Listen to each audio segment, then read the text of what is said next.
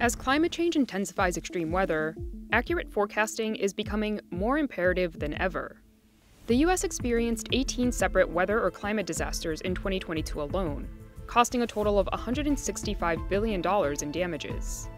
The disasters were also deadly, causing at least 474 direct or indirect fatalities. Tracking weather and disseminating forecasts in the U.S. has historically been the job of government agencies, like the National Oceanic and Atmospheric Administration, or NOAA. But as climate change makes weather disasters deadlier and more expensive, a new generation of private companies has cropped up to provide paying customers with hyperlocal, hyperspecific weather forecasting. What Tomorrow is trying to do is to help customers, either countries or businesses, manage their weather-related challenges by giving them weather intelligence software. A software that tells them exactly what to do in relation to their job and their industry. The weather forecasting services industry in the U.S. was estimated to be worth $17.4 billion in 2023. The economic value of the forecast has always kind of far exceeded how much it costs to produce. But in an era of climate extremes, that becomes even more true, which is also why you see a lot of the impulse towards private companies to capitalize on that. In an effort to get ahead of severe weather, NOAA is also increasingly turning to private partnerships. The organization already works with the private sector to build some of its infrastructure, like weather satellites and the supercomputers that it uses to generate forecasts. Now, NOAA is exploring buying weather data as a service.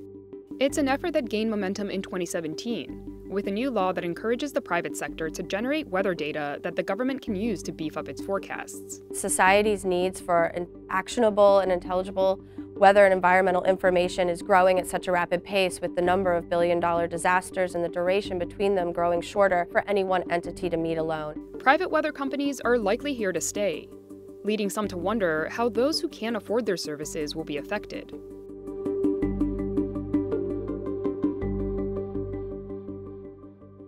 Weather forecasting has come a long way from its humble beginnings, when volunteers would send weather reports from all over the country by telegraph to the Smithsonian Institution in Washington, D.C., which generated a national weather map. Meteorologists kind of improved their understanding of the atmosphere, in that sort of 100 years between those initial telegraph forecasts and World War II, beginning in the 1950s and 60s with computers and satellites up until today. You have this incredible improvement where for kind of every decade, the weather forecast improves by a day. So today's 5-day forecast is as good as the 3-day forecast was 20 years ago. In the U.S., the National Weather Service, which is part of NOAA, releases about 1.5 million forecasts and 50,000 warnings each year as part of its mandate to protect life and property. One part of the NWS is made up of local offices, which are in charge of day-to-day weather forecasting and issuing severe weather warnings to their communities. The other part is made up of national centers, such as the National Hurricane Center, which focuses on tracking hurricanes and tropical cyclones, and the Storm Prediction Center, that focuses on tracking severe thunderstorms, tornadoes, and wildfires. Weather forecasting is an immense task that begins with collecting more than 6.3 billion observations per day of metrics like temperature, wind speed, and moisture. Over 95% of these observations come from satellites, but weather balloons, ground-based weather stations, ground-based radar, and buoys all contribute. NOAA also shares and pools observation data from foreign governments.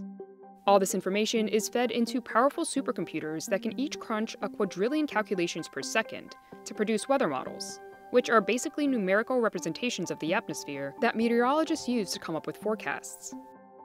We can forecast weather skillfully, which means that when we put out a forecast, it would be more informative than just regurgitating the average conditions on that particular day, out to about 7 to 8 days. Beyond that, it's a little more challenging. There's always going to be some imprecision and some error in our current picture of the atmosphere, and that's because we don't have an actual observation of what the atmosphere is doing at every single point on the ground or every single point in the atmosphere. So there's some assumptions being made, and those small errors grow with time as you project them out in time using things like a computer model. In 2022, NOAA began to use 2 new supercomputers made by General Dynamics Information Technology, which the agency says will allow it to make more detailed forecasts further in advance. NOAA also makes its data sources and models available to researchers through a number of cloud providers, including Google, Microsoft, Amazon, and IBM. Despite all the high-tech sensors and supercomputers, meteorologists still play a crucial role. They generally will look at several different weather models and weigh the different outcomes against one another to come up with the most likely forecast. It's a highly collaborative process, with organizations routinely exchanging observation data with their counterparts in other parts of the world that can help to inform their own weather models. It's part of our core mission to cooperate with other countries to bring that vital data in for our global models. Those global models turn into local forecasts. Two of the most well-known global weather models are the Global Forecast System run by NOAA and a European model run by the European Center for Medium-Range Weather Forecasts, an organization made up of over 30 European countries. But whereas NOAA makes its weather data available for free, the ECMWF charges for some of its data.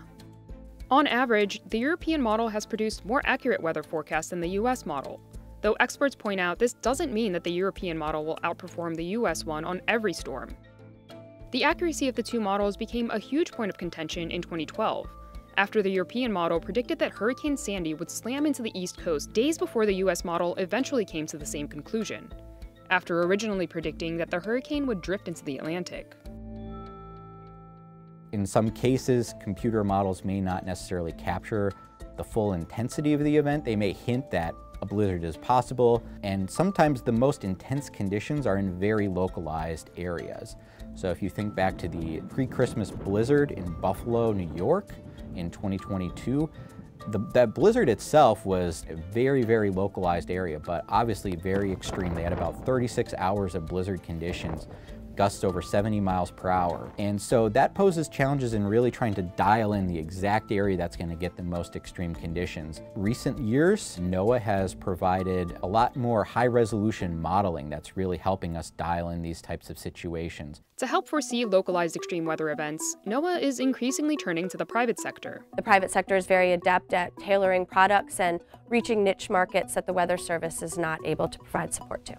Private weather forecasting is not an entirely new concept. Companies like AccuWeather and The Weather Company, which was purchased by IBM in 2016, have been around for decades. These companies have taken the free, raw weather data from NOAA and other government agencies, repackaged it into a digestible format using their own proprietary algorithms, and distributed it to customers. Some of these private weather platforms have also collected their own supplemental weather data. But newer companies are taking private weather forecasting a step further, not only telling customers what to expect, but how to respond.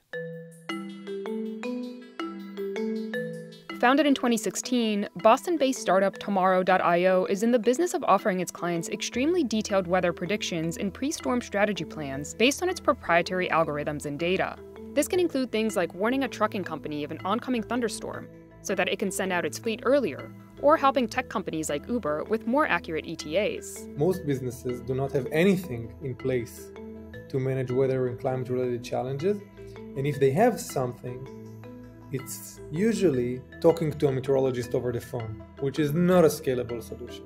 The company says its data is more accurate than information the government can offer. I can 100% guarantee, looking at our historical data over the last few years, that on average, our models are more accurate in between 10 to 40% than government models, not only the American models, also the European model.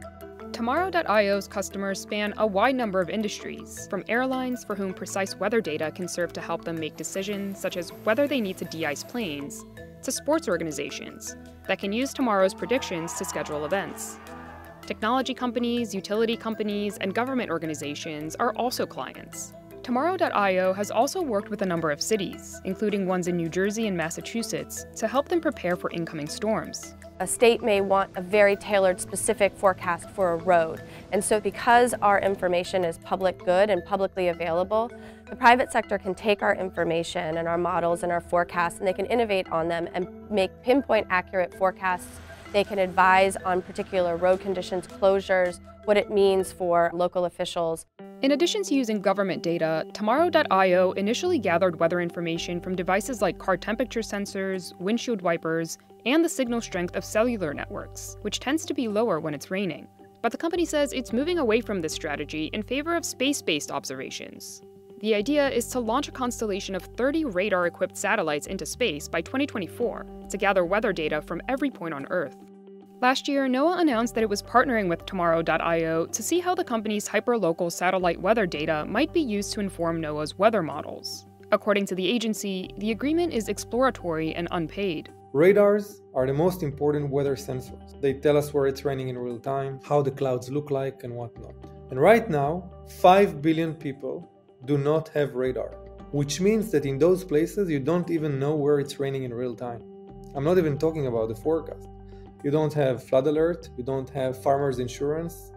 The GDP is correlated to that, and it's lower. Customers pay anywhere between $20,000 per year to millions of dollars per year for Tomorrow.io's services, according to Alkabetz. Our hypothesis at Tomorrow is that climate security is going to be very similar to cybersecurity. If you're not going to put systems in place to manage your weather and climate risks, you're going to be held accountable for not doing everything in your power to protect your assets, your customers, your top line, your bottom line. Founded in Alameda, California about 10 years ago, Saildrone is another private company in the business of gathering and selling hard-to-obtain weather data. But unlike Tomorrow.io, Saildrone is targeting the ocean. To do this, Saildrone has a fleet of nearly 100 unmanned surface vehicles that it calls Explorers. The company does not sell the vehicles themselves, but rather the data they collect. Each is outfitted with a number of different sensors that it uses to gather and transmit real-time measurements on metrics including salinity, wind speed and direction, air temperature, sea surface temperature, humidity, and barometric pressure. All variables that can be fed into weather models to improve forecasting. In terms of the ocean's role in weather, there is a ton of interaction that happens between the surface of the ocean in terms of heat transfer and energy transfer between the ocean and the atmosphere. And that interaction is where weather systems garner a lot of their energy.